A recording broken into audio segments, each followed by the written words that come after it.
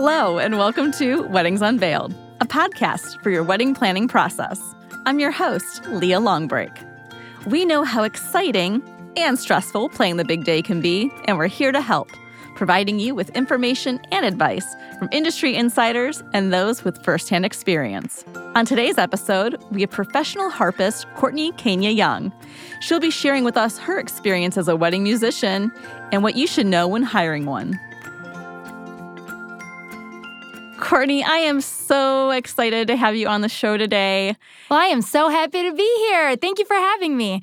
So tell us how you decided to get into playing harp. Because, kids growing up, they fall into saxophone, drums, the trumpet, but you never really hear harp.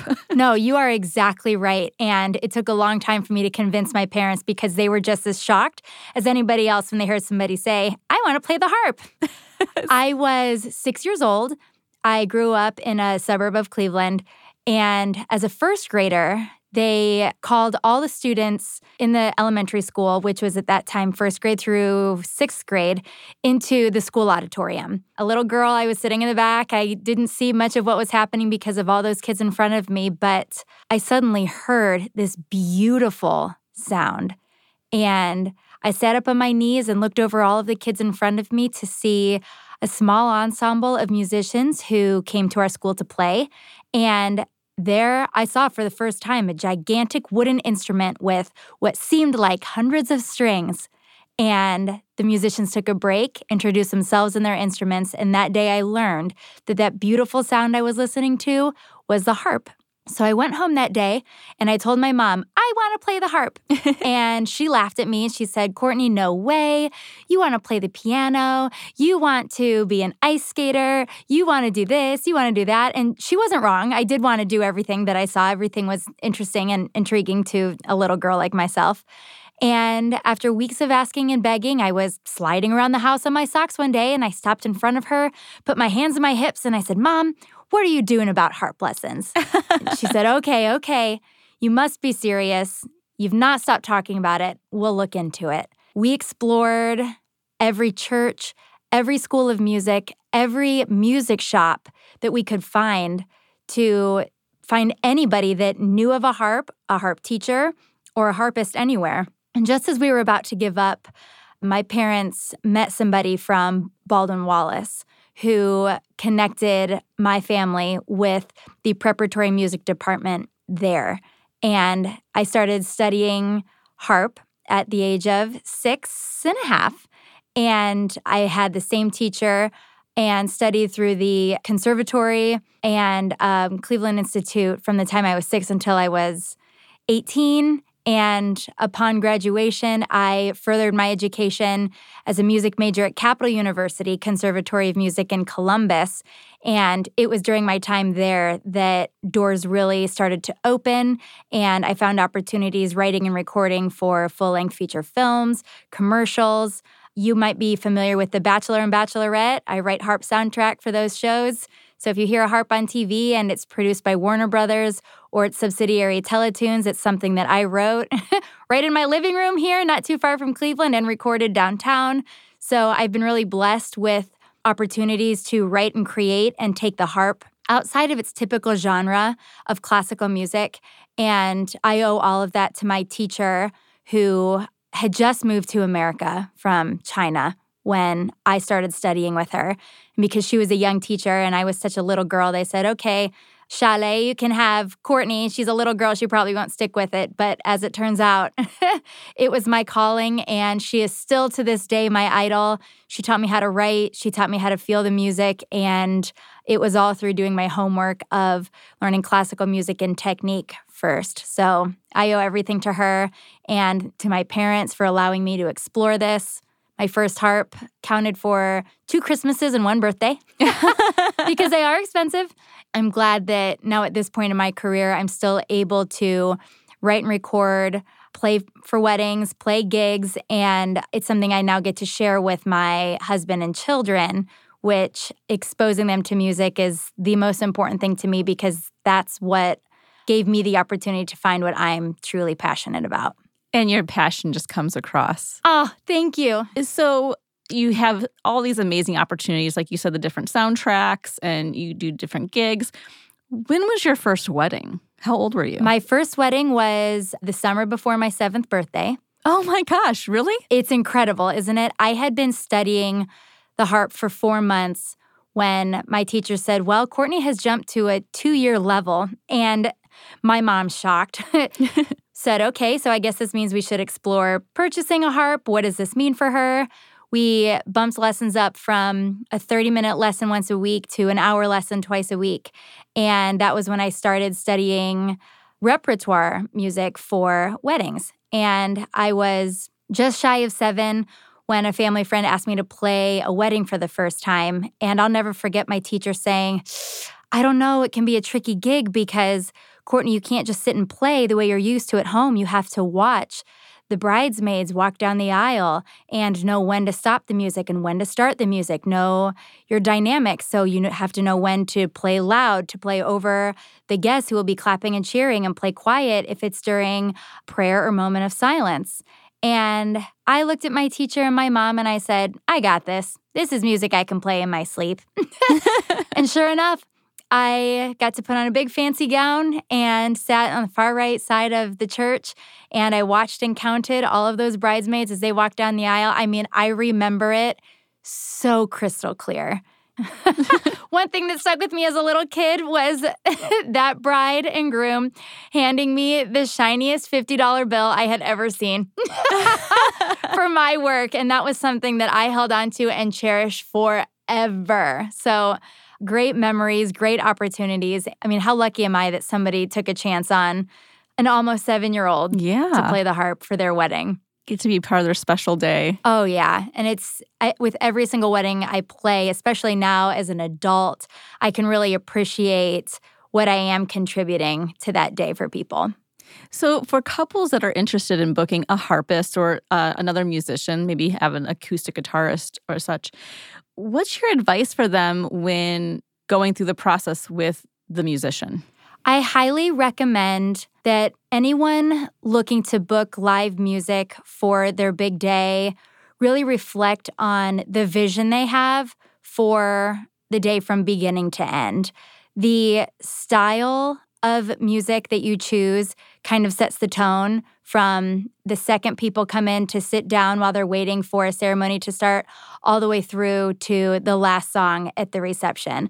So I like to encourage people to do their homework, shop around. You'll find me and a handful of other harpists, and maybe harp isn't the direction you want to go, so it is important to explore every other instrument too, or live band, quartet, you name it, so that you can really achieve your stylistic vision for the day. So you've been a part of hundreds of weddings at this point in your career. What do you think has been kind of like a repeat challenge that you notice couples doing that they haven't really considered when it comes to the day? That's a great question. I think the greatest challenge that I see couples facing when booking a musician is truly not knowing what songs to pick. I've found that the happiest couples at the end of it all are typically the ones that say, I like classical music, or I want pop, upbeat, top 40. I want people to say, whoa, that harpist played a song that I heard I hear on the radio. I had a bride just last year request all 70s rock. Oh. So they come to me with a genre and give me free rein. To me, as the creative professional, that's when I shine my best. And when I'm feeling the music, because they give me the liberty to pick and choose within their genre, it tends to create a special sort of sound from my end that usually ends up resonating with the guests even better because I feel the room out. Mm-hmm. I mean, my repertoire is, I could sit here and play for you, and I'd probably play for 3 weeks without taking a break or a sip of water. There's just that much music out there. Right. And the harp can play anything that a piano can play. I have 10 fingers. That's 10 instruments that I can put on each finger. So you name it, I can do it. So if you give me a genre, or you give any live musician, live band, a genre, or a stylistic idea, and give them the freedom to choose within that, you will find that they can read the room. They can work together to develop your entirely custom playlist for your wedding. And if there's music or a song that is special to you, if you have your song, if you have something that your grandmother and your mother walked down the aisle to, that's just as important for us to know, because when there's a song that we can give to you, it's like our gift to you on your day, that makes it even more special for us, because having direction is something that we can then take and continue to work around. So that's why I really recommend just doing your research, know what you like, and YouTube is a great resource. You type in music. You know who people are listening to a lot lately is the Bridgerton soundtrack, because that's quartet and small ensembles playing pop music. You've got the Billie Eilish and Journey. We can do all of that. So there's truly the sky is the limit when it comes to live musicians. So take advantage of that flexibility and talk with your fiance, partner, families. If anything is important to you, don't be afraid to speak up and say it. And if you don't know what you want, it's best, I think, just to talk about your vision, the direction you'd like the music to take, how you want people to feel, and then see what your musician recommends in return. No, that's a great tip. Thank you. That's so true. And, live musicians DJs are great. I love DJs, obviously, but there's something with musicians, too, that just, like being at a concert, like you get that feeling. Yes, absolutely. And like I said, as a musician, being in control of everything from the tempo to the feel and the stylistic performance, we are really in complete control of the entire performance of a song from beginning to end. And I love being able to read a room and play music that adds to the day rather than takes from it. And it helps when I see who's there and what they're responding to.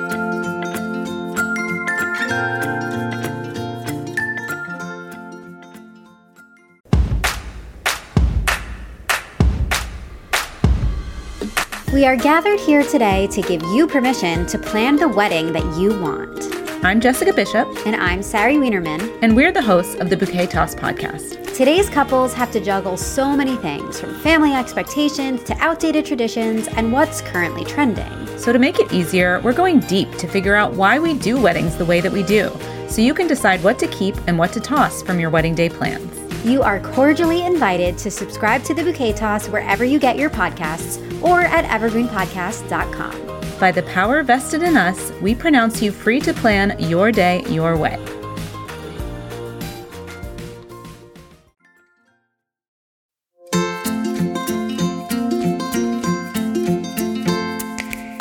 So let's talk contracts and budget. What's something that couples need to be considering when going into that?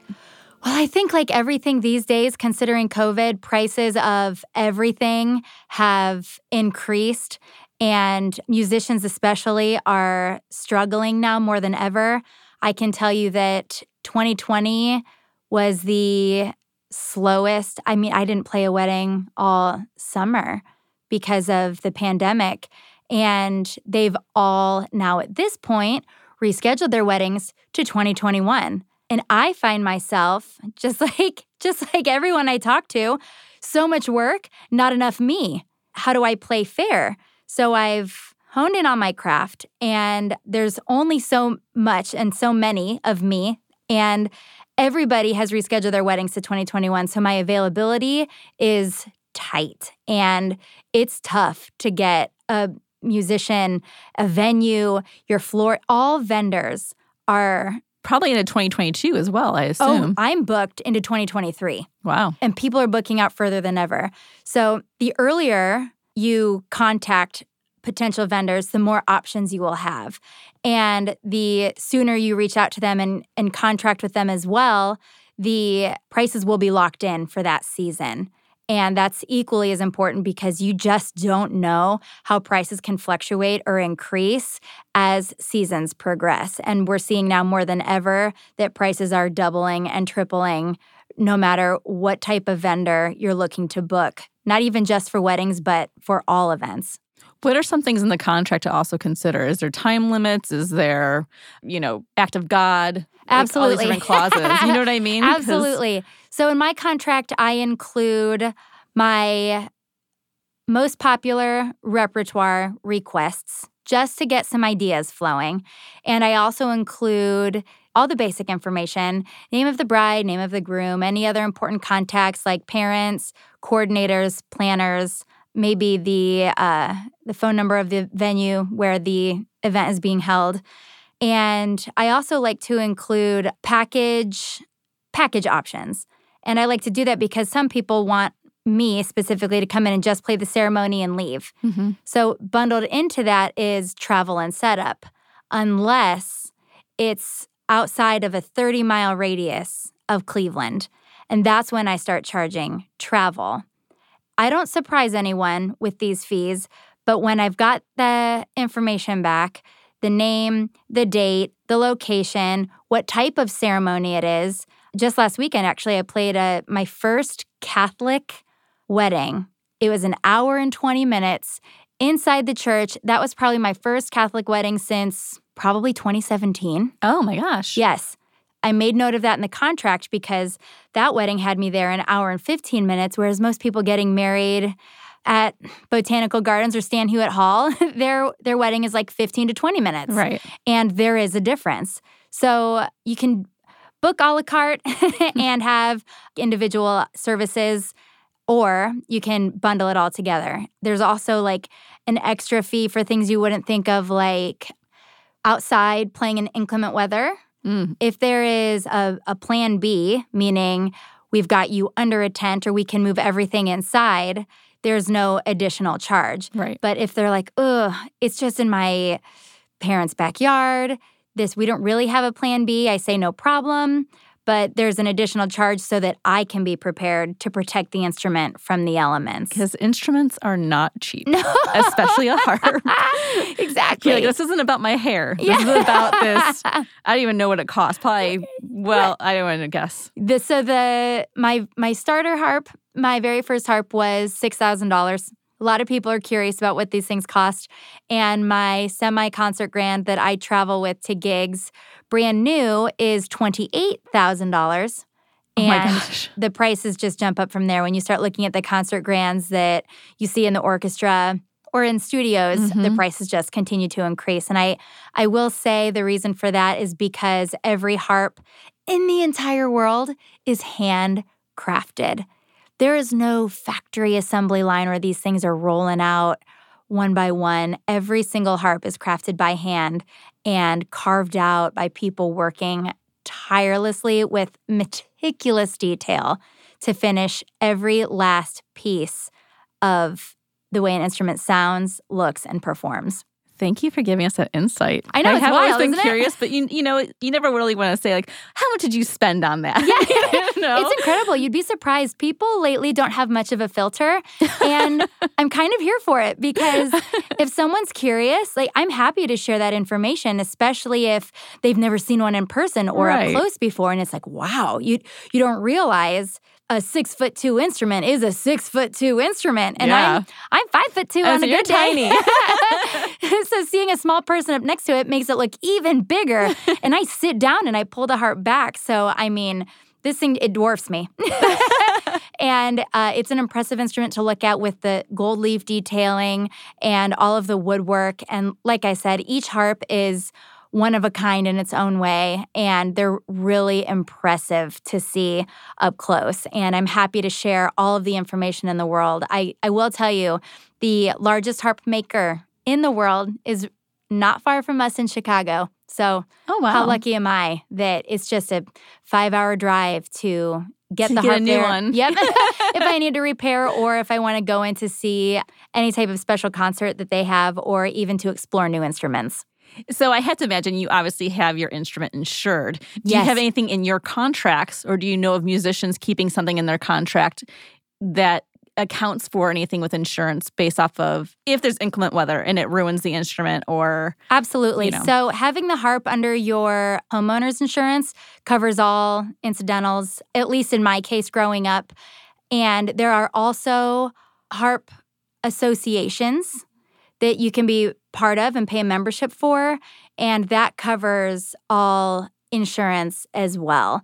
And they're typically partnered with greater insurance companies to help protect you in case something tragic were to happen. Anytime that I have needed to capitalize on insurance for, I almost said an injury. I mean, it is for an instrument. It is. My poor harp. So we call the top part of the harp the neck. In high school, the harp was knocked over on stage during orchestra, and my harp broke her neck. So I do say a harp injury, and it was entirely covered, which is great and expected. So it's hard to imagine how easy it is for something to knock the harp over because it is so tall, top heavy. You have a cat, you have kids, you have wind, uneven surfaces, even a car accident or somebody rear-ending. That is truly my greatest fear.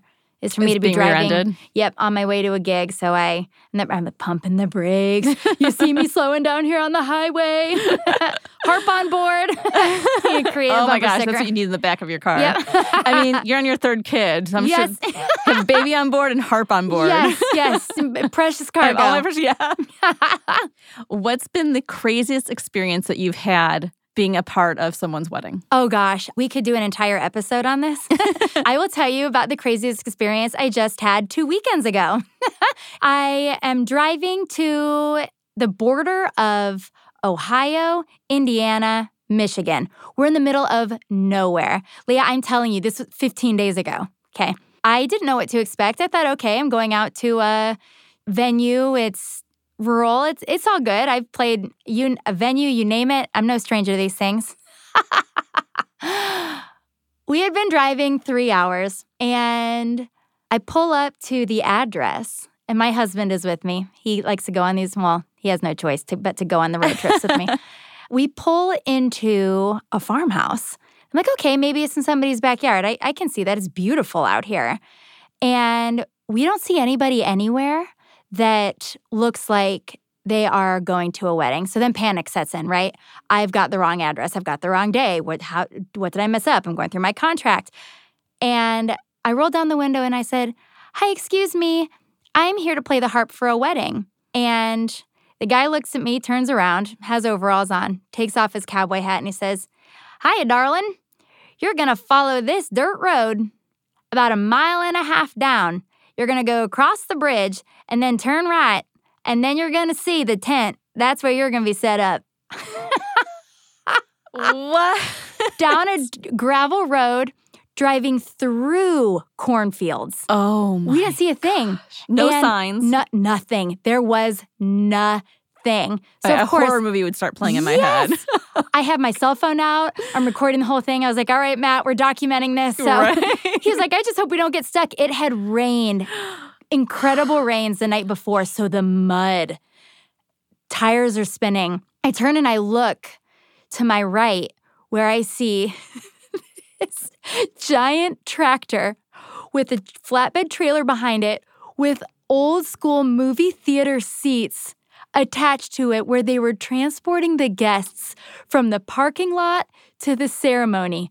We pull up, everybody's in jeans, cowboy boots, they're carrying their White Claws, and there I sat on my pretty little pedestal with my full-length sparkly gown, my 6'2" classical instrument, amongst all these people that were there ready to mud wrestle and just get down and have a good time. It was incredible. And I couldn't have felt more out of place. But I tell you what, that's one of those weddings and one of those ceremonies that I will remember forever. Right? Going through those cornfields and the soybean fields and driving around the barn and back all the way out to a gravel road. And the street actually had a name. I don't know what it was. But that's one of those things I'll never forget. Oh, watching that tractor drive the guests up as they all hopped off one by one. Oh. That's hilarious. I'm glad I have the photos and the videos to keep those memories alive. Any final piece of advice for couples? My final piece of advice for couples is to talk about and have your vision for the day. Every vendor you approach, be able to articulate that vision and let the professionals take it and run with it. I notice so many brides get so hung up on these tiny details, and it's okay to be detail-oriented, but only if it's contributing to and enhancing your day. If these details are making you crazy or you're losing sleep at night or it's tarnishing relationships with people, that's where we hear the term bridezilla, it's not worth it because truly, at the end of the day, all of those tiny details really only matter to you as the bride. And your guests, your bridal party, they're there to celebrate you. So all these little things that are so important to us, I remember I planned a wedding, I know. And as somebody who has played thousands of weddings, I see and I feel what the people are there for. And all these little things are nice touches, but at the end of the day, they won't remember them the way you might. So they are important, but make sure you're enjoying the process and enjoying it with the people you're doing it with. I think that is far more important than getting hung up on any little thing because what's going to matter is the atmosphere, the food, Yeah. and celebrating you. Final question. What is your all-time favorite wedding movie or movie that features a wedding? Ooh, my all-time favorite wedding movie is Bridesmaids. Give me a belly laugh. I mean, the puns in that movie, they hit the nail on the head with every personality type. And oh, let me tell you, I probably sit through more weddings watching a bridal party and people get their logistics and things figured out because I set up so early and I tend to stay late just watching the dynamics. I don't think the Bridesmaids could have been more spot on and perfect with the personalities they brought in to showcase and bring light to situations that can arise with a bridal party. So that was an incredible movie and still one of my favorites. I love it. Such a good one. It is. Courtney, how can we get more information on you and your company? You can find me on Instagram. You can find me on Facebook. The best way, I think, to find me on YouTube is just to type Courtney Harpist. I'm the first harpist contracted with Google and YouTube ever, and that thanks to college. Back when I was in school, it was brand new, and I was right on the cusp of that. So if you search Courtney Harpist pretty much anywhere, you'll find my information. My name is Courtney Kania Young. So if you search Courtney Harpist on Instagram, you'll find Courtney Kania Young Harpist, and you can contact me, message me any way you want through there, and then from there, I'll get you my email address, and we can start talking logistics and details for your big day. And I'll also have all this information for you in the show notes. Beautiful, beautiful. Social media is the easiest and best way to find me. And if I can't play for you or I don't have the opportunity to play for you, hopefully some of my music can inspire you and give you ideas for when you are ready to find and book your wedding musicians and soundtrack for your big day. Courtney, thank you so much for being here. It's such a pleasure to have you. Thank you for having me. This was awesome.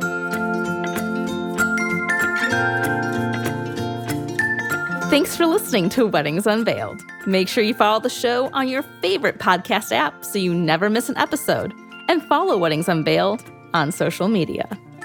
This has been a production of Evergreen Podcasts. A special thank you to executive producers David Moss and Gerardo Orlando, production director Bridget Coyne, and audio engineer Eric Holtnow. Don't forget to enjoy the journey.